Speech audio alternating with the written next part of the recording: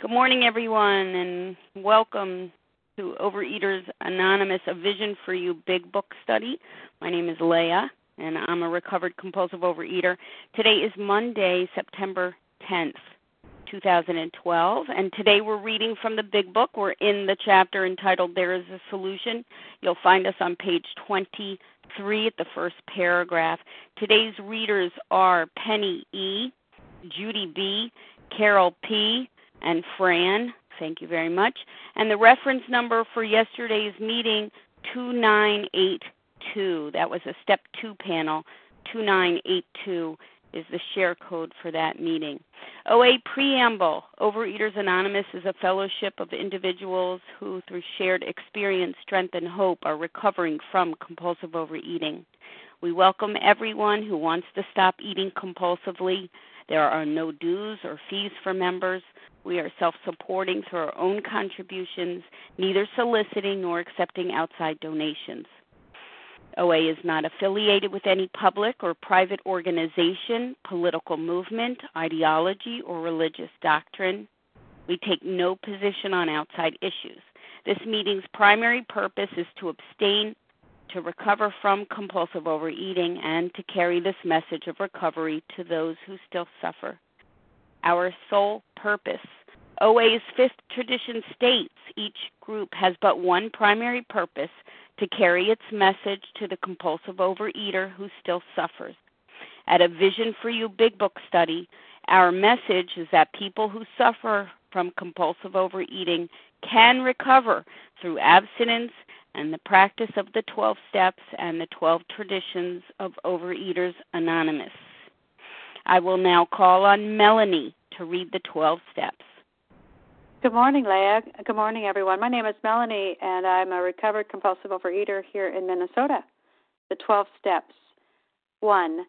We admitted we were powerless over food, that our lives had become unmanageable. 2. Came to believe that a power greater than ourselves could restore us to sanity.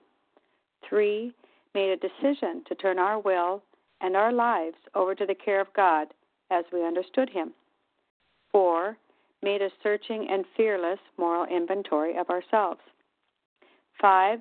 Admitted to God, to ourselves, and to another human being the exact nature of our wrongs.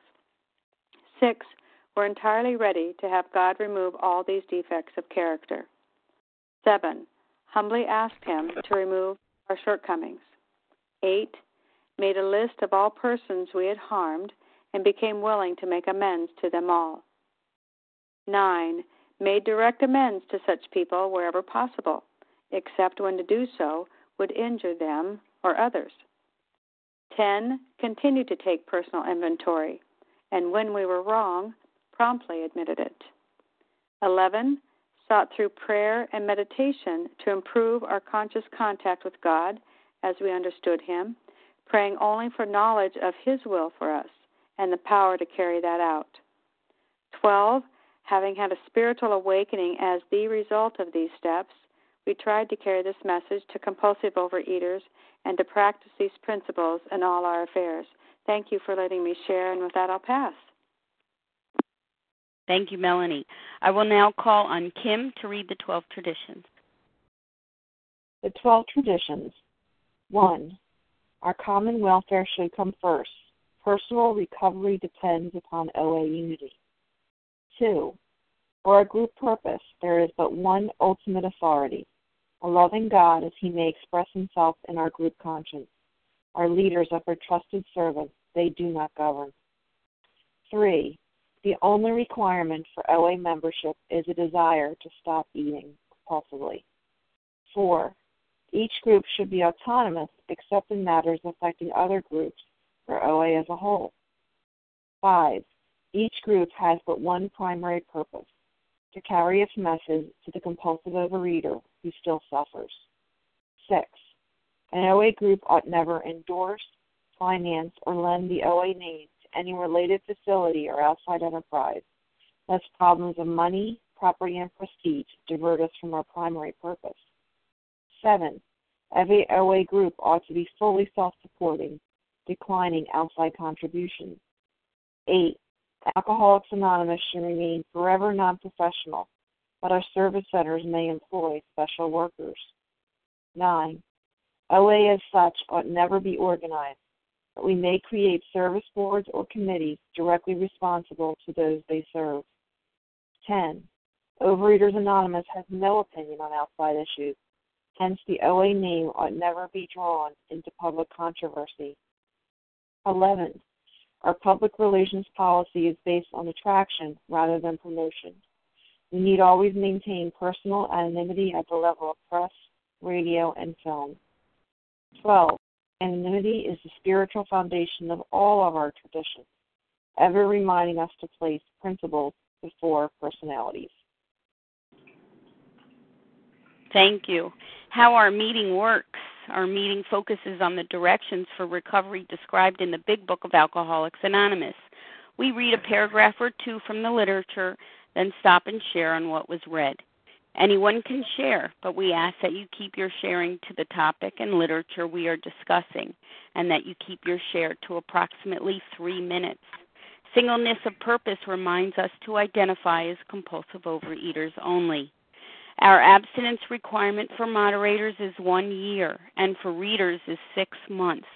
There is no abstinence requirement for sharing on topic. This meeting does request that your sharing be directly linked to what was read. We are sharing what the directions in the Big Book mean to us. To share, press star 1 to unmute. Once you are done sharing, let us know by saying pass. Then press star 1 to mute your phone. In order to have a quiet meeting, everyone's phone except the speaker's should be muted. And today we resume our study in the Big Book. We're in the chapter, There is a Solution, on page 23. We're going to begin with that first full paragraph, please, and I'll ask Penny E. to begin. Thank you. Thank you, Leah. Good morning, everybody. My name is Penny E., a recovered compulsive overeater. These observations would be academic and pointless if our friend never took the first drink, thereby setting the terrible cycle in motion. Therefore, the main problem of the alcoholic centers in his mind rather than his body. If you ask him why he started on the last bender, the chances are he will offer you any one of 100 alibis. Sometimes these excuses have certain plausibility, but none of them really make sense in the light of the havoc an alcoholic's drinking bout creates. They sound like the philosophy of the man who, having a headache, beats himself on the head with a hammer so that he can't feel the ache. If you draw this fallacious reasoning to the attention of an alcoholic, he will laugh it off or become irritated and refuse to talk. And I'm going to pass. Thank you. Thank you, Penny. Would anyone like to comment on what was read?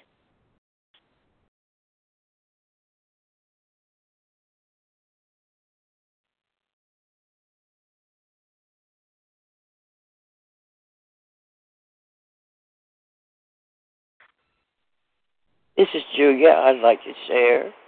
Julia, go ahead. Thank you. And I've heard this so many times that our thinking, we don't have a problem drinking, we have a problem thinking because we put down the food or the alcohol in this book. And we put it down, but unless we can work the steps, there's something to get his mind rolling out of its own head. Then, we're much better off when we can see and realize what the Big Book is trying to tell us.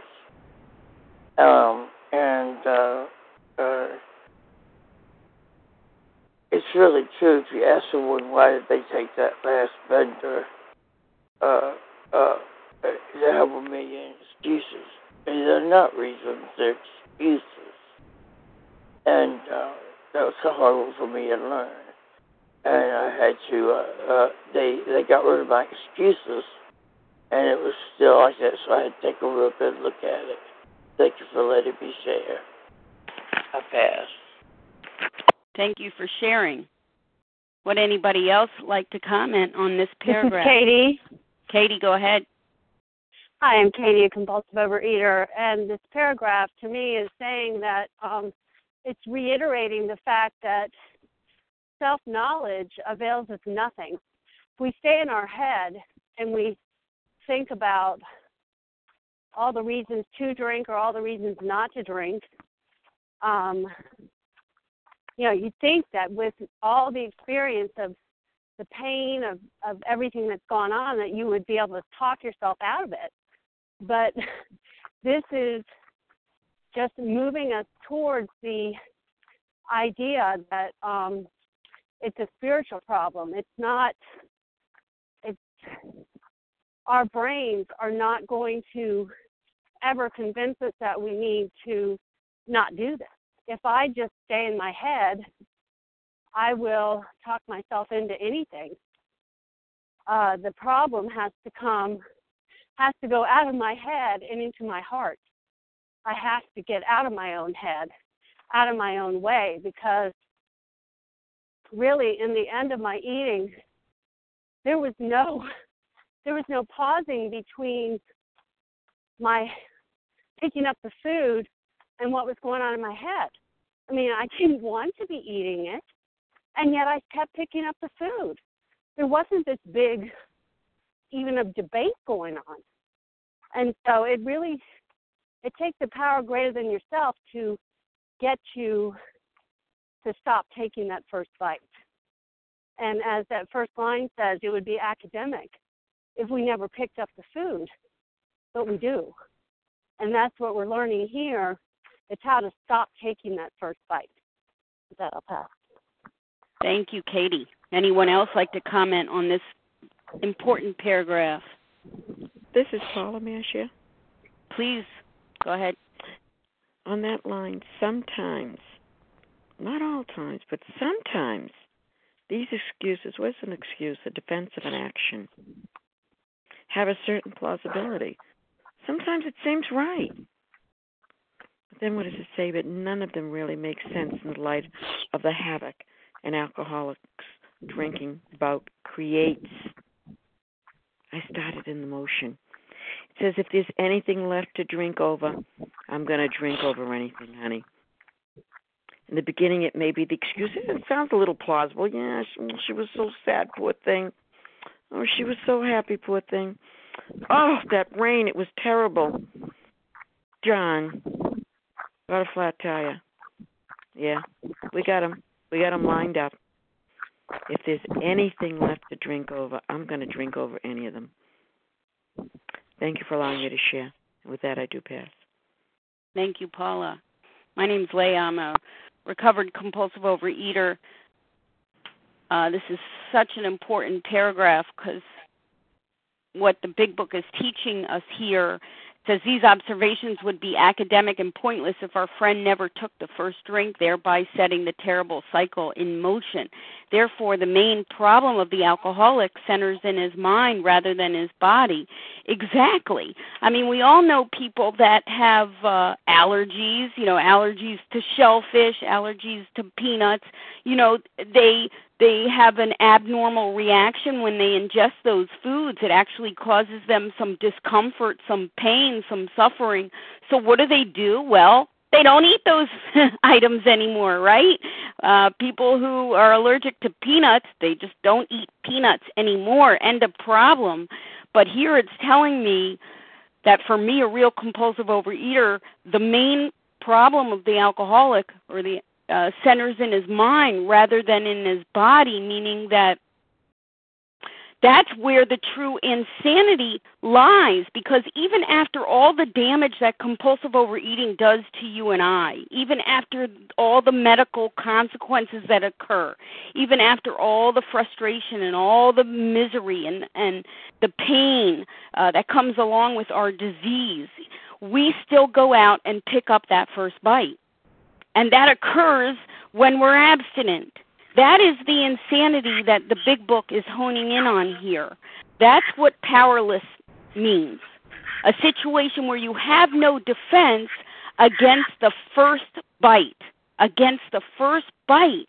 We have that strange, peculiar way of thinking about food that is different from normal people. and it forces out all thoughts to the contrary. Our pain has no memory. Our suffering has no memory. And we will come up with the most plausible excuses for doing such a thing. We come up with the most plausible excuses, thinking that we have, some reason for picking up. And just like with the alcoholic, alcohol has burned an alcoholic over and over and over again. Just like I use that example of a hot stove burning my fingers. I remember the pain of that hot flame burning my fingers, right? But for some strange reason, left to my own resources in the disease of compulsive overeating, I can't remember what that first bite does to me. Instead, I get to thinking about what that first bite is going to do for me. I get to thinking about that great sense of ease and comfort that's going to come by taking a couple of bites. And the next thing you know, that obsession of the mind has convinced me that it's okay to pick up that first bite. That is the real problem of a real compulsive overeater. That is the real problem. It centers in the mind rather than in the body. And with that, I pass. Would anyone else like to comment on this paragraph? Leah, this is Susan. I'd like to share, please. Go right ahead. Thank you. This is right where I am right now, today, last night. Oh, my God, and to hear this morning, this is wonderful. I do the same thing over and over, and I expect a different result. And the problem is my mind is telling me it's okay to do something. I shared yesterday on the phone that I have some night eating problems, and it is so clear to me that it's because of my lack of power, the lack of my working this program to the best of my ability. I'm in the middle of a fourth step, and I keep thinking, oh, my God, how bad I was. And in doing this, it's just feeding my mind that I need something to calm me down. And the only thing that I know, and I'm hearing here for the last month and a half, 2 months, is that it's going to be a power outside of myself. And sometimes it's really scary for me. But when I write this down and I hear all you talk, I want what you have. I don't want to keep repeating this insane behaviors. So I'm grateful to be here, and I'm grateful that we're reading this paragraph this morning. Thanks. Thank you. Glad you're here.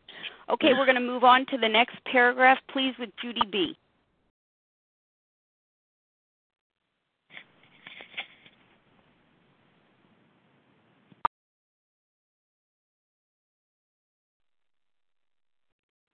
Press *1 to unmute. Judy B.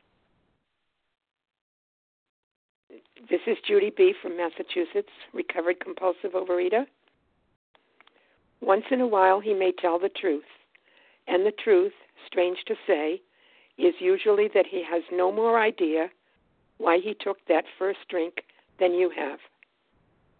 Some drinkers have excuses with which they are satisfied part of the time, but in their hearts they really do not know why they do it.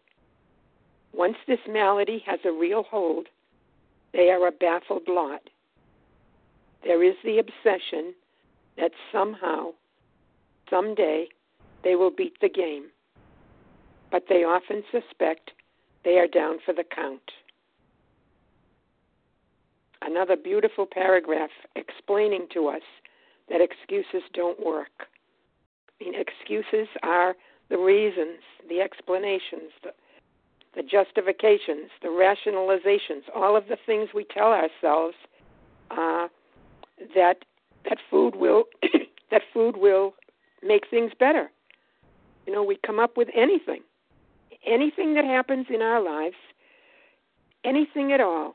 If we feel hurt, if we feel confused, if we're angry, if we're uncomfortable, if we're upset, if we just can't take it anymore, whatever the reason, if we use it to take that first compulsive bite, we're sunk. We cannot do that. And the reason we cannot do that is because we're compulsive overeaters. And once we take that first bite, we're gone again. And so when we come to knowing that food is not the answer, that our higher power is, when we go to our higher power with those feelings, that is how things will change. And before that, the obsession is there, strong in our mind. And as we've said before, when the obsession is there, we can't think about the past. We don't remember all of the destruction that it caused us. And we take that bite, and then you can't be, you're beaten. After you take that bite, you're in the cycle again. And so we somehow have to come to the realization that food is not the answer for any of these uncomfortable feelings that we have, or any of these situations that we find ourselves in. And as was said before, as long as there is an excuse which gives us permission to eat, we're not on this great road to recovery. We have got to know that there are no excuses which will work. We have to use our dependence on our higher power at that point. Food is not the answer. And with that, I'll pass. Thank you, Judy. Would anyone else like to comment on this paragraph? Press star 1 to unmute, please. Hi, this is Fran. Go ahead, Fran. Hi, I'm Fran F. from South Jersey. This really hit me this morning because I am a relapser, recomeback, or whatever you want to say, from 1976, and I've been back in the rooms for the past maybe 2 or 3 months, and I just got a sponsor yesterday. And I have been thinking in my sick mind how I'm going to get around doing my food plan with her. And this paragraph really hit me. I must be honest and know that I cannot have my binge foods. I know exactly what they are, and I know that I cannot play the game of the sick compulsive overeater. I want to recover, and I thank you so much for being there for me to share this. Thank you, Fran. And I pass. Thank you. Anyone else like to comment on this paragraph? This is Kim. Kim, your turn. Good morning, Leah. Good morning, my fellows. My name is Kim. I'm a recovered compulsive overeater from South Jersey. But in their hearts, they really do not know why they do it. Once this malady has a real hold, they are a baffled lot. Wow, I was so baffled. When I was young and the kids would tease me, I would come home and I would pick up certain foods, and I would get that ease and comfort. When I got in arguments with my parents and I was so angry, I could eat that food and it would quell that anger and help me be that good little girl I wanted to be. And I would go out with girlfriends and we would celebrate. The food would help me feel like a part of. It would help me celebrate. It would help me feel like I was one of them. But that's not what was happening anymore. I was so baffled. Now I couldn't get that. It was 20 seconds of ease and comfort, and then the best I could hope for was just to be numb, just to have the anesthesia. I didn't know why I did it. It wasn't working anymore, so why do I keep doing it? In my 20s, I went to a doctor, and he diagnosed me morbidly obese. He told me that the reason my knees hurt was because of the extra weight. I was getting hot flashes in my 20s because my blood pressure was spiking. That these medical consequences that I was having wasn't some strange malady. It wasn't some strange foreign disease. I was obese. I couldn't stop eating. And I was baffled. Why do I do this over and over again? I know the consequences, but I couldn't stop. I didn't know why I did it. I couldn't explain it. I was such an intelligent person. I could overcome so many things in my life. Why couldn't I figure this out? So there is the obsession that somehow, someday they will beat the game. I will figure this out. I will lose the weight, and then I'll get a boyfriend. I will lose the weight, and then people will respect me. I will lose the weight, and my emotions will come under control. Because in my mind, if I could stop eating, all my problems would go away. I didn't understand that I had a disease that required me to eat once I started picking up certain foods. I had a disease that even when I could get up that willpower to stop, that I had a mind that told me the only thing that's going to make you feel better, the only way you're going to cope with life, the only thing that makes sense is to pick up that first drink. So I was such a baffled lot until I understood that this disease only has one solution, and that is a higher power, and that these steps will break away those blockages to help me get back that connection with the higher power. And when that happens, I will become recovered. And with that, I pass. Thank you, Kim. Anyone else like to comment? You'll need to press star 1 to unmute. This is Christy. Christy, your turn. Good morning, everyone. This is Christy, and I'm a recovered compulsive overeater. You know, I told myself for years that the reason that I took that first bite was because I really liked food. I really, really, really liked food. But that did not explain why I sometimes ate things that I didn't really like that much. Why I ate frozen food that should have been cooked, that wasn't quite unthawed yet because I couldn't wait. Why I ate food that was sometimes a little bit burned and I just picked the burned part out and I just ate around it. That did not explain why I abused myself decade after decade with food. That did not explain that. And it wasn't until I was exposed to these rooms and this book that said I had two problems, a twofold problem. I had an obsession of the mind and an allergy of the body. An obsession of the mind that was relentless. It was relentless, and I was imprisoned by it. And an allergy of the body, meaning that I had an abnormal reaction to food. Any food. Once I took that first bite, sugar, fat, flour, volume, whatever, anything that wasn't nailed down, I ate. And for me, I played a game for years, this other part here that says the obsession that somehow, someday, they will beat the game. And what was the game? The game for me that, I made up was that I was going to be able to eat whatever I wanted. I was going to be able to eat everything that wasn't nailed down. I was going to be able to eat everything that, everything in sight. I was going to be able to eat until I was miserable and felt like I would explode and not suffer the consequences. That was my game. I'm going to be able to eat everything I want and not suffer the consequences. The problem is that game that I made up the rules for, that I couldn't even follow, didn't work. Didn't work for me. Did not work for me. And it wasn't until I was pushed to the point where I didn't want to play anymore. I did not want to play anymore. I did not want to wake up miserable in my own mind.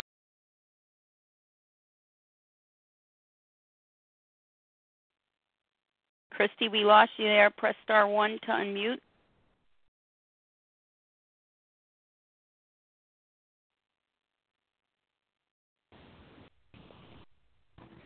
So for me, just stopping that cycle, that's all I needed to do was just stop. I just needed to stop. There's no magic. There's no, aha moment here except that I got sick and tired of being sick and tired. That was it. I got sick and tired of being sick and tired. And I just needed to stop eating. That was it. Basically, there's no magic. Just stop eating. And then dig into this book. Dig into this book and take care of the greater aspect of your disease.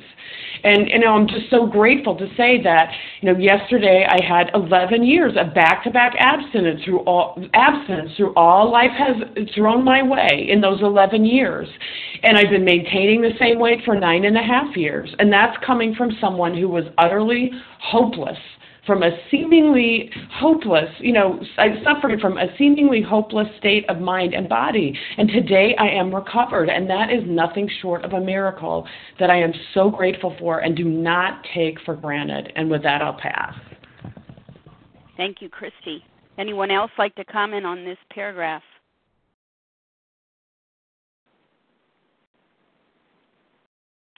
Press star 1 to unmute.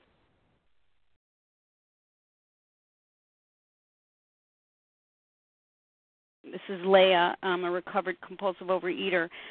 Very important part of the book, because if we keep thinking that mere elimination of our binge foods is enough, well, then we don't understand the grave nature of our illness.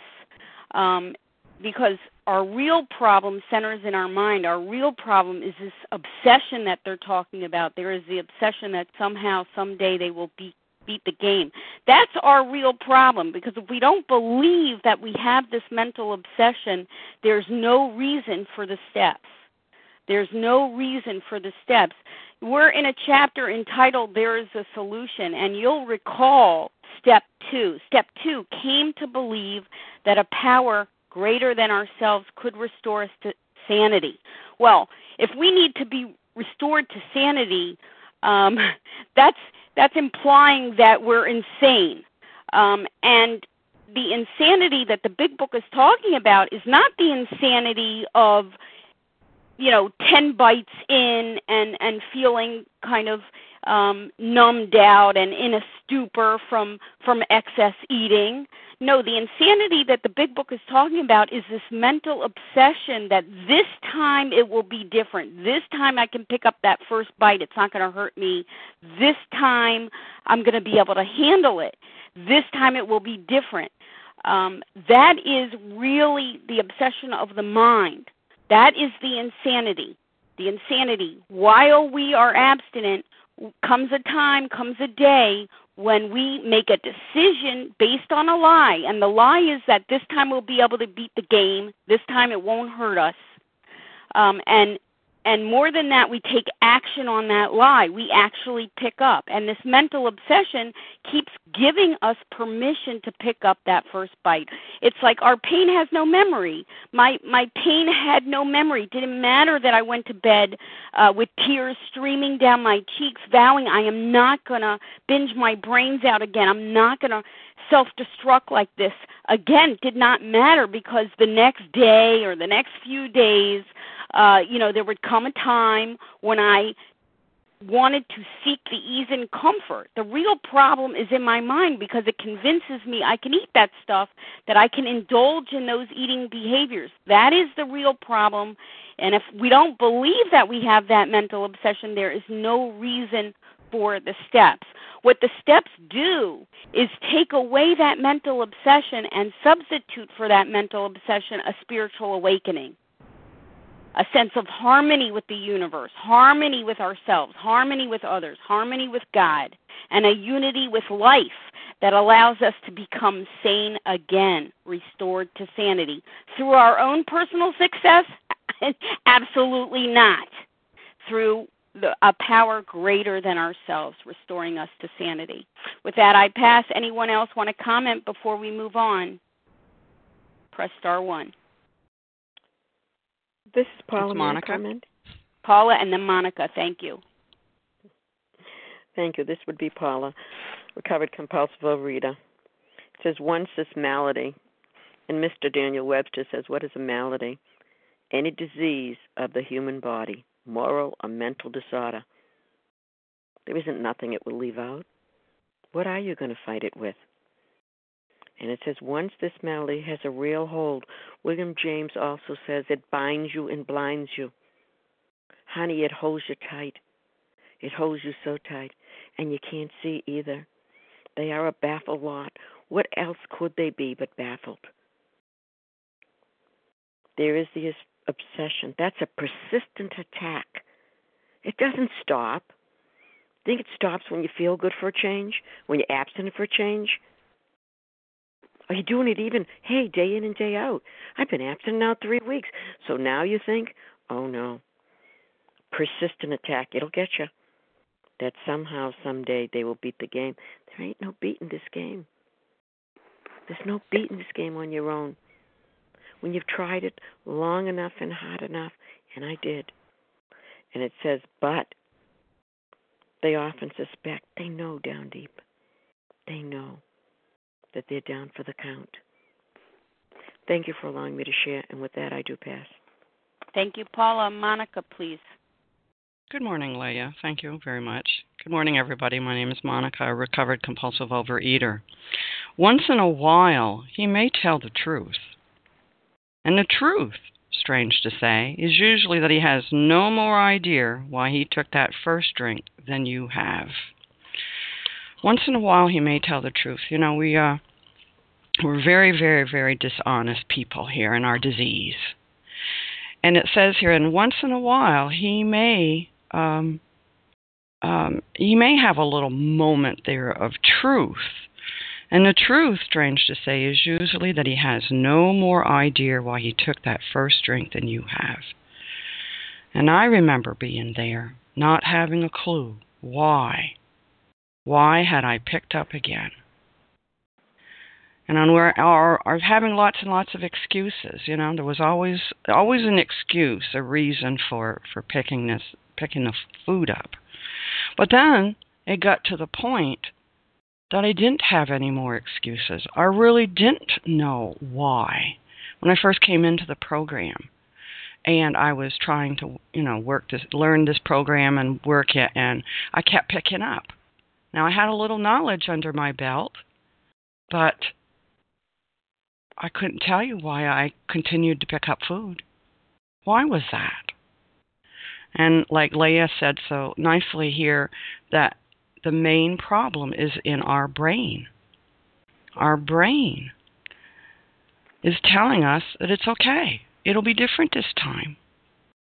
You know, isn't this powerlessness when we get to the point we don't even know why we've taken that first drink? Is this not insanity? This is the obsession of the mind. We are powerless. And we ask this chapter, there is a solution, is with step 2. It came to believe that a power greater than ourselves could restore us to sanity.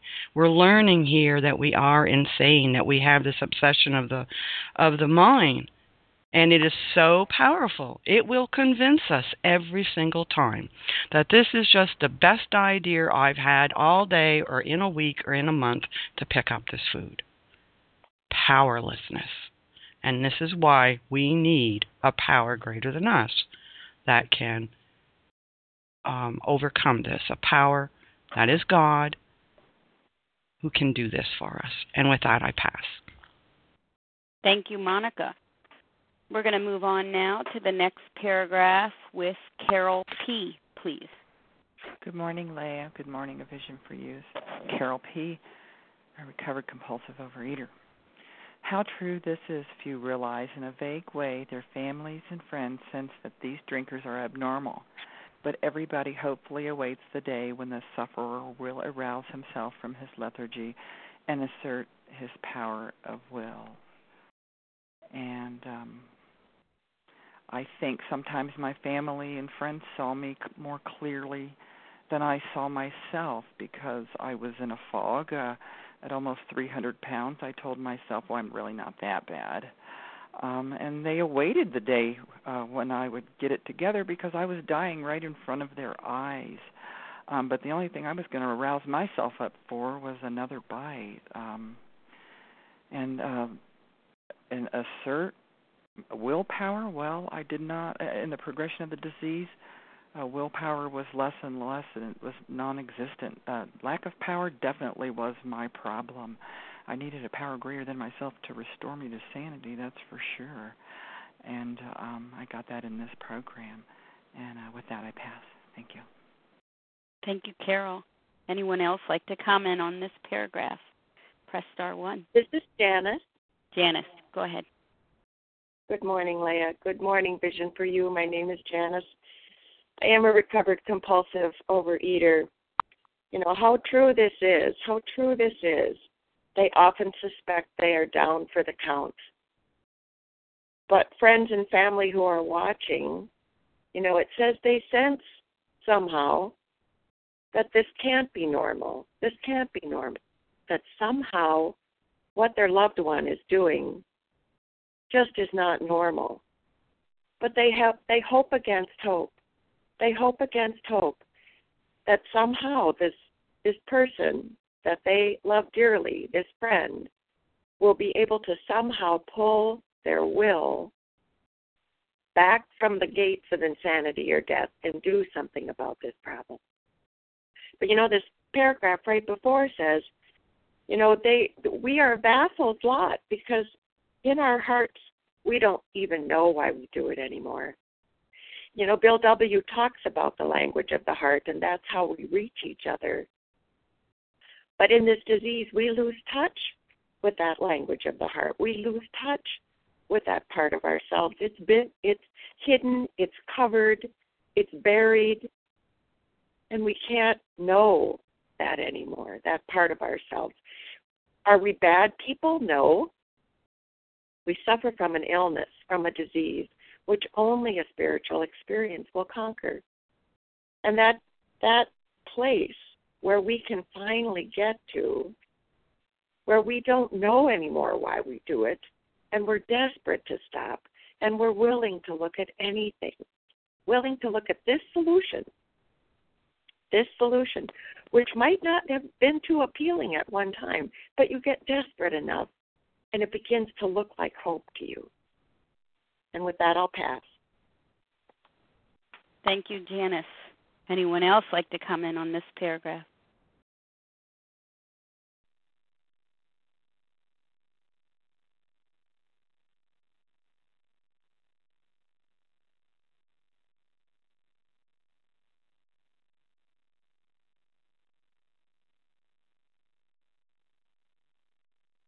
Press star 1 to unmute. Okay, then we'll read the next paragraph with Fran. Fran, please. Thank you.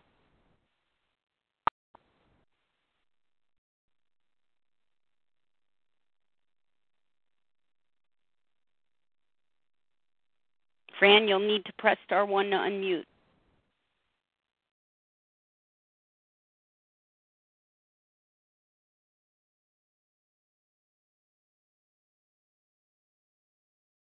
Penny E., are you available to read the next paragraph, please? Yes, I am. Thank Can you hear me? Okay. I do. The tragic truth is that if the man be a real alcoholic, the happy day may not arrive. He has lost control. At a certain point in his drinking of every alcoholic, he passes into a state where the most powerful desire to stop drinking is absolutely no avail. This tragic situation has already arrived in practically every case long before it is suspected. And I'm going to pass. Thank you, Penny. Who would like to comment on this paragraph? Hi, this is Kim. Kim, go ahead. This is Katie. Hi, everyone. My name is Kim. At a certain point in the drinking of every alcoholic, he passes into a state where the most powerful desire to stop drinking is of absolutely no avail. I still remember early in my career, I said, if I want to stop, I'll stop. I just don't really want to stop. If I reach 200 pounds, I'll stop. If I reach 250 pounds, I'll stop. If I get diabetes, I'll stop. I put all these things if I stop. But as each of those things happened, I still couldn't stop. The most powerful desire to stop drinking. If you are a true alcoholic, if you are a real compulsive overeater, this allergy of the body is beyond our control. It's kind of like if somebody is allergic to strawberries and they break out in a rash, and telling that person, I want you to eat those strawberries, but I don't want you to break out in a rash. You can control that. And that's what I was thinking. I thought I had this desire. I can have one of this binge food. But then I realized I can't have one of that binge food. I'm just not going to have it. And the most powerful desire that I had absolutely could not stop me. And that's what I didn't understand, the powerlessness The inability to stop was not at the third donut.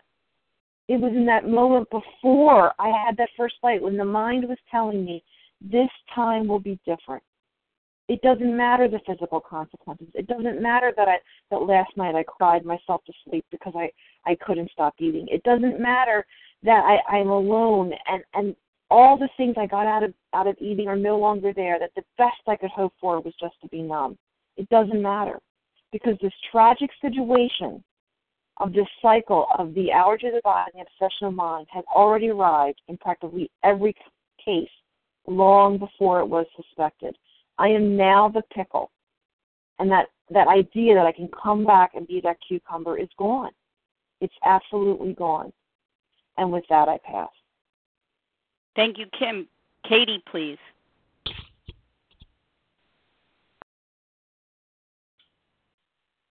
Okay, I'm back. This is Katie, a compulsive overeater. And I was just going to say that even from the previous paragraph, it's true, strange to say, usually he has no more idea why he took the first drink than you have. And it goes on to say at a certain point in the drinking of every alcoholic, he passes in a state where the most powerful desire to stop drinking is of absolutely no avail. And some people stay in that vicious cycle for, a very short time. And then they're like, wait a minute, I need to stop. I think that some people don't even hit the bottoms that we hit that need this program day after day for years and years and forever. But we're not like that. I'm not that person. When I was in my teens, I could say, oh, yes, I ate because, someone was mean to me, or, I was disappointed, or these different things that happened. But I crossed that line where I had no idea why I was picking up the food, and there was no turning back. I couldn't then start dieting and think that, okay, well, if I just lose the weight, then I'll be fine. No, I crossed that line to where my eating made no sense whatsoever, and there's no turning back. I could not recapture that even high of dieting. I couldn't get back to that point where I had some semblance of control, and I couldn't pinpoint why I stopped the diet, why I picked up the food. There was no thought. It just happened. So, like it says here, that it's tragic. It's a tragic truth that if you are a real compulsive overeater of the hopeless variety, like I was, that I will never be able to figure it out on my own. That knowledge doesn't exist. All the information in the world could not convince me to not pick up that first bite. That power had to come from outside of myself. It had to come from a higher power, and it's not me. I tried to make people my higher power. I tried to do what they did, and even that wasn't enough. I couldn't just, get the information of other people. Once I was abstinent and God had taken over my life and I really was surrendered, then yes, I can listen to what other people have to say. And when I'm baffled in my life today, I do trust other people. But when I was still on the food, I couldn't muster up the willpower to do what you were doing. I could not do it. I tried for so many years to do what other people were telling me to do. And even with all that information, I could not stop taking the first bite. And it only got worse. It got so much worse. And I can't imagine what it would be like today, after decades of abstinence, to go back to the food. Because my eating was in the rooms. I was in the rooms. I had all this. I had a head full of knowledge about what to do, but I could not put down the food. And that power had to come from outside of myself, from a higher power. And I'm so grateful. With that, I'll pass. Thank you, Katie. Would anyone else like to comment on this paragraph? It's Monica. This is Monica. Monica, please. Thank you, Leah. The tragic truth is that if the man be a real alcoholic, the happy day may not arrive. He has lost control. At a certain point in the drinking of every alcoholic, he passes into a state where the most powerful desire to stop drinking is of absolutely no avail. I think this is a very, very important little paragraph here. They're giving us here, what is a real alcoholic? What is a real compulsive overeater? Two things. You have lost control, and the most powerful desire to stop drinking is of absolutely no avail. Is this true for me? Important question to ask ourselves here. Yes. My answer was yes. Once I started, I couldn't stop. And when I stopped, I couldn't stay stopped. And here it's saying, if I have these things, I'm a real compulsive overeater. I am powerless. So the big book here is telling me what my problem is, and I must understand this lack of ability to not pick up that first bite, that lack of soundness of mind, powerlessness, and that I need a power greater than myself. And with that, I pass. Thank you, Monica. I believe I heard Paula.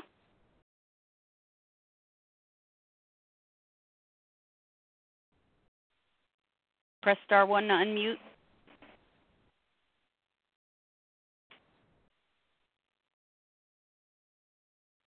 Would anyone else like to comment on this paragraph? Oh, this is Paula. Janice. Paula, and then Janice, please. Oh, it is quite a short paragraph, but look at what it says.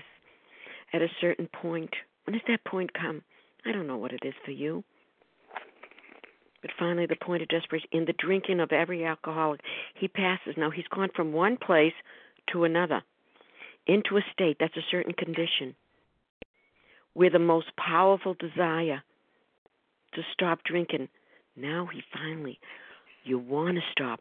I want to stop. I'm finally seeing now, wait a minute, is of absolutely, this is it. I want to now. It's having its repercussions now. Now I am diabetic. Now I have osteoporosis. Now I have this. Now I can't wake up in the morning. And I can't go to sleep at night. There's absolutely no avail. What's an avail? It's to be of use. To be of use. An answer. To promote. But look at, before that word avail, there is no. There is the word no. There is nothing that I can use. There is no answer. There's nothing I can promote. And then it says, there it is, this tragic situation. And that's it. You didn't even know. It's already arrived.